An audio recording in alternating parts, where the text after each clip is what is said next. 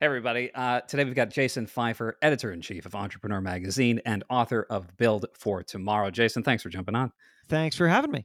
And maybe we'll do the blooper reel later for everybody. Before I got It was a good I was one. trying to nail my intro, and I was just anyway. Everyone's Jason, done it. I got to ask you this because since we last spoke, a ton of interesting developments in the world of AI, really just transforming the business landscape. From your vantage point, what are you seeing? What's your take on all this? ChatGPT, large language models, et cetera. So here's the most informative experience that I've had. About 4 months ago, sure, I was hired by a regional law firm to speak at their attorney retreat in San Francisco. So I flew out to San Francisco and I got in front of all these lawyers at this fancy hotel on stage. And what my talk is always about personal change management, just to say, how can people find new opportunities in times of change and disruption for themselves? How do they understand the relationship with change? And when we got to the Q&A, all the attorneys wanted to talk about with ChatGPT.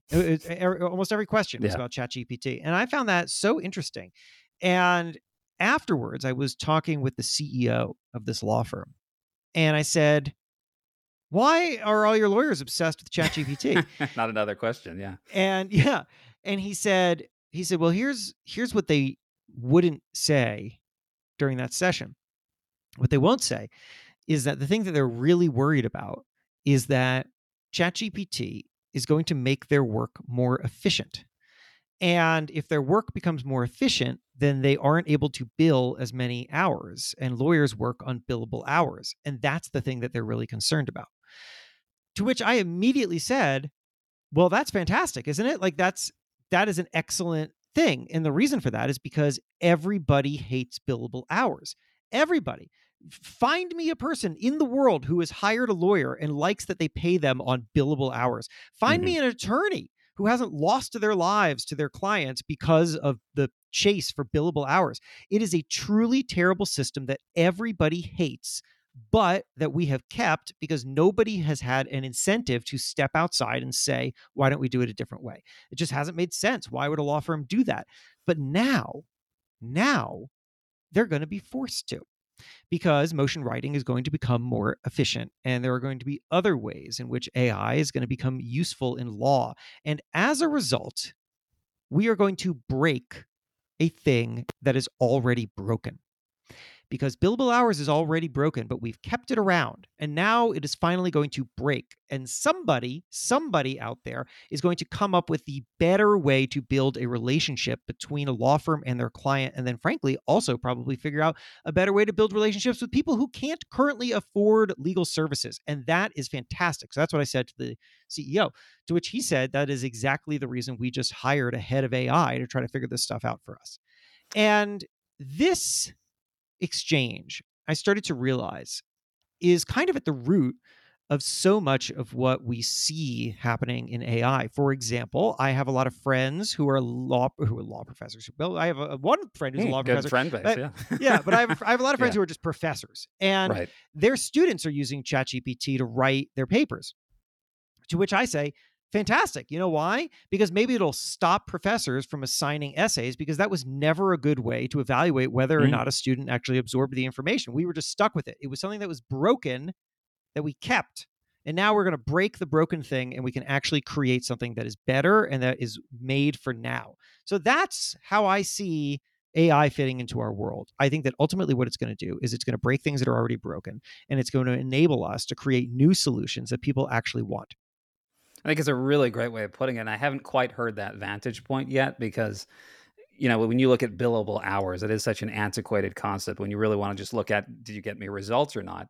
But Yeah. I guess the converse side is, how are we going to measure? And maybe this is, I guess, the challenge, but how do we measure when something was successful or not? I think so many people probably, presumably in law, copywriters, et cetera. It's like, what's a reasonable output when AI is assisting you? Should it be 10,000 articles a day, 100 a day, a million? What's the quality? How do we distinguish that? That's a really great question. And it's one that I think in every industry, people will have to grapple with in different ways. I don't have the answer, but I can pretty well tell you that the answer in law may not be the answer in academia, may not be the answer in other things. And that's good, right? Because I mean, look, I've had to hire my fair share of lawyers and I've never been happy about it. And to see that that I am paying the same amount of money for them to spend 15 minutes responding to my email as I am for them to spend 15 minutes on my motion doesn't make any sense. That Yeah. angers me. Yeah. It's stupid. And that is, I mean, you ask a good question. How do we measure success? Well, I would argue that we are not currently measuring it. So why don't we figure out how to measure it? Yeah. Yeah. I guess we're just measuring hours right now. Well, let me ask you this, because you're in the publishing game, obviously. So, what's your perception or view on this?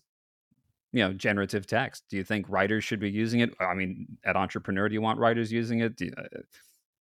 What's where are we with all Yeah. this? So part of the answer goes back to breaking things that are already broken, right? Which is to say that a lot of the publishing industry's model is completely broken. I mean, right? I mean, if you surf around the internet, the vast majority of media that you encounter, whether it's traditional media like Entrepreneur or whether it's brand new media, sometimes organizations that become established like BuzzFeed and sometimes just kind of fly by night organizations. A lot of these, like what they're doing is a mixture of creating real unique value in the world and then also just playing to the game that publishing has had to play to, which is getting clicks and views for ad impressions, right? So, I don't know that people know this, but you should know this, which is that pretty much everybody who works at a media organization uses some kind of tool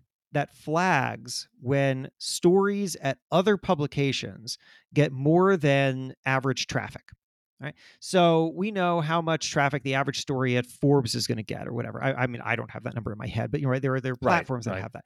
And so when a story starts doing significantly better, writers at Entrepreneurs see it, and writers at Fast Company see it, and Inc. see it, and everyone sees it. And then what do they do next? They start to write their own versions of that story, which is the way in which something very quickly gets replicated across the internet, where something happens in one place, right? Like somebody gets I don't know, somebody is the first person to see some stupid thing that Elon Musk did, and they write about it, and it does really well on Inc.com, and then suddenly that story is everywhere. Everyone's got their own version of that. Let me ask you a question. Does that add value to the world? I mean, it maybe if it gets more reach, but I would hope that each publisher would have something unique to add, not just But they don't. They parroting. don't because they've just Yeah. spent because what they've done is they've hired a junior writer Right. to scan the internet all day to write stories that are trafficking well elsewhere. Does that add value to the world? Could add more. Could add more. And Yeah. you know what I would argue is that junior writer who is spending all day surfing around the internet looking for stories to write a new version of, that junior writer, their talent and their perspective and their gift to the world is being absolutely wasted by that system. Well, they're not learning to Absolutely. be independent thinkers or journalists, really, right? Or You're just right, they're using, not at yeah, all. yeah. They're not at all. They're learning a skill set that is otherwise useless, and maybe they have amazing things to offer the world, and there is currently no system by which to reward that. And I think that's a damn shame. And when I think about like what we have seen throughout history, when we have had moments in which automation has replaced people, I mean, look, it creates disruption. Let's not kid ourselves. But what it also creates is incredible innovation. I talked to a knitting historian who told me A knitting about what. historian? Yes, so there's Interesting. a historian for everything, and there's a Love it. historian for knitting. And the knitting historian told me about what happened in the early days of the Industrial Revolution when machines started to do the kind of laborious, repetitive knitting that people used to be hired to do, right? And the answer is that it replaced a lot of people who had spent their days making like utility socks. But then you know what those people did? What those people did is they started to develop unique regional knitting styles, which we still have today. I mean, some of the kind of distinctive patterns and aesthetics of different cultures around the world and the ways in which they knit, that came out of that moment, because now you had really a liberation of human creativity and labor that had been sucked up making utility socks that Hmm. now was able to be put towards innovation and distinctiveness, something that only humans could do at the time. And that is a value add to the world. Again, that is not to dismiss that there was a lot of disruption and that we need to know how to manage that. But the end result is positive. And I think that that's going to be the case in media too. Do I want writers using ChatGPT? I mean, not if everyone's just going to be like pumping out a bunch of generic garbage and posting it on websites. Like, that's not going to be useful.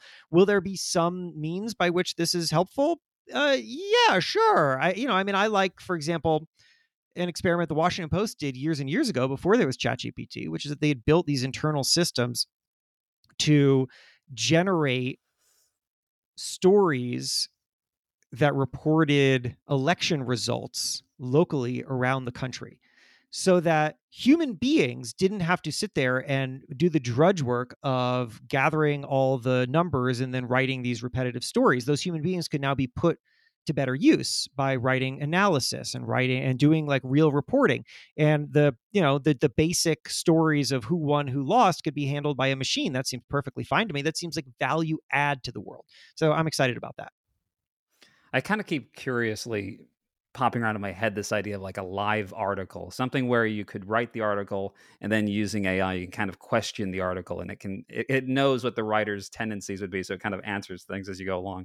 So maybe it's not just quantity, but it's like quality, you know? Maybe. I mean, we'll be experiencing some really interesting tests of consumer behavior, Hmm. right? I mean, I'm seeing people try to experiment now with making things interactive that used to be static, and sometimes it works and sometimes it doesn't, because sometimes people don't actually want it to be interactive. I think the really interesting thing about the moment that we're in right now for all of business is that AI can do a lot of things, and we're still figuring out, one, what those things are, and two, what people actually want. Yeah. And that second part is often not considered in the hype and in the fear mongering. But I think that fast forward 5, 10 years, and you're going to see that a lot of the predictions of AI is going to be doing this for us and doing that for us may not even hold true. And that the most valuable things that AI is doing are things that we're not even conceiving of yet. Wonderfully put, because I keep thinking this myself. We keep talking about how AI is going to streamline the way we currently do business. But and you talk about this in all of your writing, like when you have a paradigm shift, the fundamental ways we do things change That's altogether. right. It's not that we're going to create a better way of doing social media as it exists in 2023. Who knows what social media 10, 20 years looks like? It could be a completely, That's That's may not even totally true, exist. right? The major mistake that people make when they try to predict the future is that they think that some parts of the equation are fixed and some parts are variable. And so they think, oh, well, we will only have this amount of X, but now we're going to have machines doing more of that for us. Therefore, there are people out of work, right? That's basically the lump of labor fallacy from economics. But that's not what happens, because everything is a variable. Everything, right? So if, for example, if here's an example that I just gave on, I was on CBS News a couple of days ago talking about AI and travel, and the host said, well, this is going to put a lot of people out of work as people use AI to create travel itineraries and to research travel and stuff. And I said, I don't think so, because the first of all, people have been predicting the end of travel agents since the internet began, but it's still a thriving industry. Yeah. And now it just serves a different, somewhat of a different function, and the business model is a little different. But also think about it this way: if AI makes travel research and other parts of travel booking, travel everything more efficient, then it also might make it cheaper. And if it makes it cheaper, then more people are going to travel. And if more people are going to travel, then they're going to need to be new and more jobs serving the people who are now traveling more. Every part of the equation is a variable. And because of that, you can't predict how there's going to be something negative and something positive. But I think that what we can say is that every single time throughout human history that there has been a technological paradigm shift, what we have seen is progress. We have not seen net loss. You see some temporary loss. Changes lead to disruption. Industries shift. But I think that if we're able to think big and creatively, then you start to see how every single part of the things that we want and do may change, and that allows us to create new balances. Okay, so I've got two questions along Yeah. the lines of what we're seeing here, and because AI is so transformational, it seems, from Yeah. what we can tell, the rate at which it's accelerating, and Mm-hmm. the end result. Potentially, you may have the first technology that, at least for all intents and purposes, surpasses human intelligence in some form or another. Um, can we prepare for that? Can we even classify this as a tool? And what does society do to adapt if it surpasses us intellectually? If it's many magnitudes of order more intelligent than us? And then I my mean, I more would immediate, I would argue that yeah, that's already happened, right? yeah, I mean, my if you want to go back, I mean, I understand that these are not apples to apples here, but if you just want to be rudimentary about it, I mean, when I was in high school, I had a TI-85 calculator that I was remember able to that do thing. Yeah, significantly more math than I ever could. That thing was smarter than me. right. It was a flat out in math smarter than me. I mean, what happened as a result? What happened as a result is that I didn't need to learn some kind of math that maybe 100 years ago people needed to know, because all I needed to do now was know how to use the tool. And that seems good to me, because that's going to free up brain space of mine, brain capacity, where I can go learn some other new things. Right? I mean, we I once I was having an interesting conversation with a guy named Lee Rainey, who is the director at the Pew Center for Internet Research, at least back then. I don't know what he's doing now. And he said, you know, an interesting way to look at it is this: a recognized sign of intelligence a generation or two ago was the ability to retain and quickly recall information in your brain. And a recognized sign of intelligence now is the ability to quickly find and Mm. sort information. And is one better than the other? No, they're just different. And it doesn't make sense for us to try to classify one as better or the other, because they are the skills that we need now, given the resources available. And okay, fine. Maybe there's some weird world in which like suddenly all technology disappears and we're in some kind of apocalyptic situation. And then yes, the people who know how to like make fire out of twigs are going to be better prepared. But you know what? That's just unlikely to happen. So I'm not really all that worried about losing things that we don't really need now. I would rather learn how to use tools that are going to help me do the things that I want to do than, just memorize a whole bunch of stuff. And I think that you can apply that fairly broadly to every part of society. Do you think that for the entrepreneur right now, looking at this and listening to this podcast, um, where do you think they can find those opportunities? Because maybe it is in the sorting and helping, synthesize all this information. I think Because it's right now, starting right. Yeah, what hits me is we have these monster players that have exclusive rights to this technology right now. But where right. does an entrepreneur wiggle their way in? That's a good question. I mean, what you're seeing right now is the very, very beginning of it, right, which is utilizing ChatGPT as the back end for various things. I think that it is just it's far too early to tell you exactly where to go. I think the best thing that you can do is to start to experiment based on what it is that people need, and how could you be serving people better.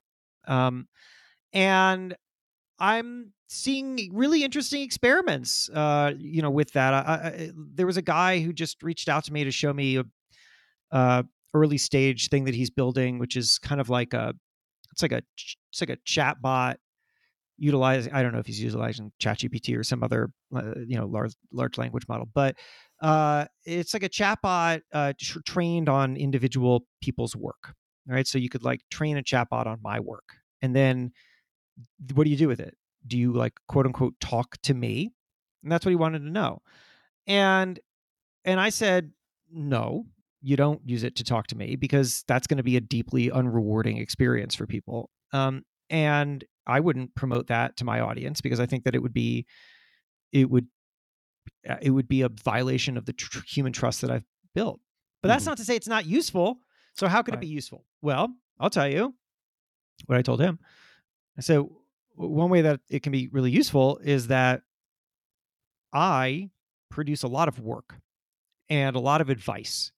And it's hard to find that because it lives inside of articles and it lives inside of podcasts. And so if you wanted to go, if you're like, I trust Jason Feifer and I have a question, how do I find something that he has produced that I can find useful? Um, well, you could either dig around forever, or maybe this chatbot is not trained to like act like me, but rather it's trained to just know what I've said Mm. so that it can Yeah. understand what you need, and then it can direct you to exactly the thing that I produced that's most useful to you. I told the guy, if you build that, I will put it on the front page of my website. Like, that sounds awesome. I Um, trust jasonpfeiffer.com. yeah, yeah, exactly. Somebody's gonna, Yeah. I'm gonna have to rush and buy that now. Right. So I think that kind of stuff is really interesting. People are experimenting right now. I think that it's worth experimenting. It's worth saying, what problems do I solve right now, and how do I utilize the best technology and innovations available to best solve those problems? That's a question you should be asking forever and ever. You should be asking it before AI, and you should be asking it of AI, and you should be asking it of whatever it is that comes next. And I think if you do that, then you are on the path to winning. Fantastic. And, always great to hear your insights. I think it's refreshing to hear from you because I think you have a much more optimistic way of looking at the future. And I think right now we're hearing a lot of the doom and the gloom, but there are opportunities out there. There are ways, or at least it seems like there'll be opportunities out there. You know, Um, Thank you. John Philip Sousa, famous composer, military marches. Da, da, da, da, da, da, da, da, da, da. Everyone knows. mhm. He was deeply opposed to the phonograph, the record player, because he was a live Those are performer, existential threats back then. and Yeah. that To was an those industries. existential threat. And one of Right. his arguments was that people, once they have recorded music technology in their homes, they'll stop learning instruments. Because why would they learn how to play an instrument when a machine can just produce the music for them? Like, why would they bother? And you know what happened as a result? What the actual result was? You want What to was that? guess? Like, what Well, happened? John Philip Sousa worried that once people had phonographs in their home, that the rate of oh, learning instruments would go down. we What saw the actually exact happened? opposite, an explosion It, of artists, an musicians, labels. It's that, explosion. yeah. Yeah. An That's industry you could exactly have right. never conceived of. Yeah. Couldn't have conceived of it, because to Hmm. him, he was thinking simply of the fixed, the thing that he saw as fixed was people's desire to consume music. But what he didn't realize was that as soon as people had access to a wider variety of music through their phonographs, they were inspired and they Hmm. wanted to create more music themselves. And the reason why we learn an instrument isn't so that we can hear music, it's so that we can create music. And he couldn't have conceived of that at the time, but that's what happened. And I think that we often confuse the tools that we have available to us with our human desires and the way in which we react to and want things in very non-machine ways. So I think that as we see AI start to, make more efficient work that we've been doing, or do things that maybe we used to think of as drudgery, that we're not all going to sit back and say, oh, well, I guess that's done now, I have nothing else to do. Instead, we're going to create. And entrepreneurs are at the front end of that.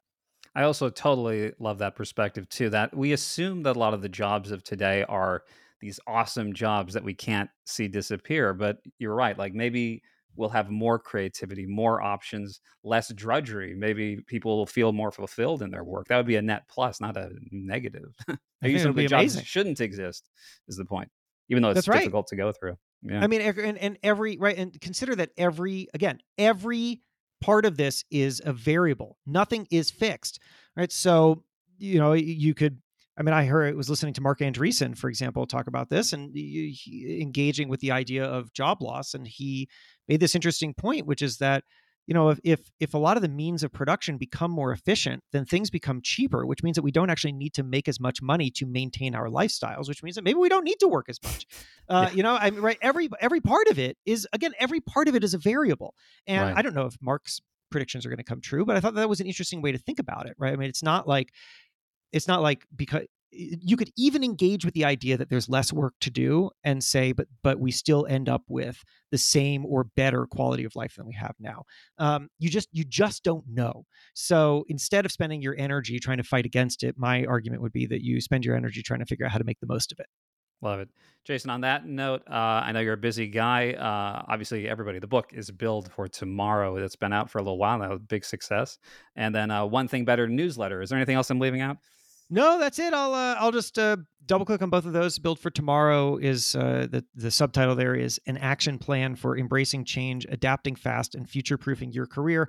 Unfortunately, published really just before the GPT boom, so I don't engage with it that much there. But the principles of what I talk about and how to recognize the great next opportunity for yourself is very much in there. And you can find that wherever you find books, Amazon or elsewhere, or audiobook. And then One Thing Better is this newsletter that I put out every week, where each week I give you one way to improve your work and build a career or company you love. And you can find that at the website onethingbetter.email. Awesome. Thanks so much, Jason. Appreciate it. Thank you.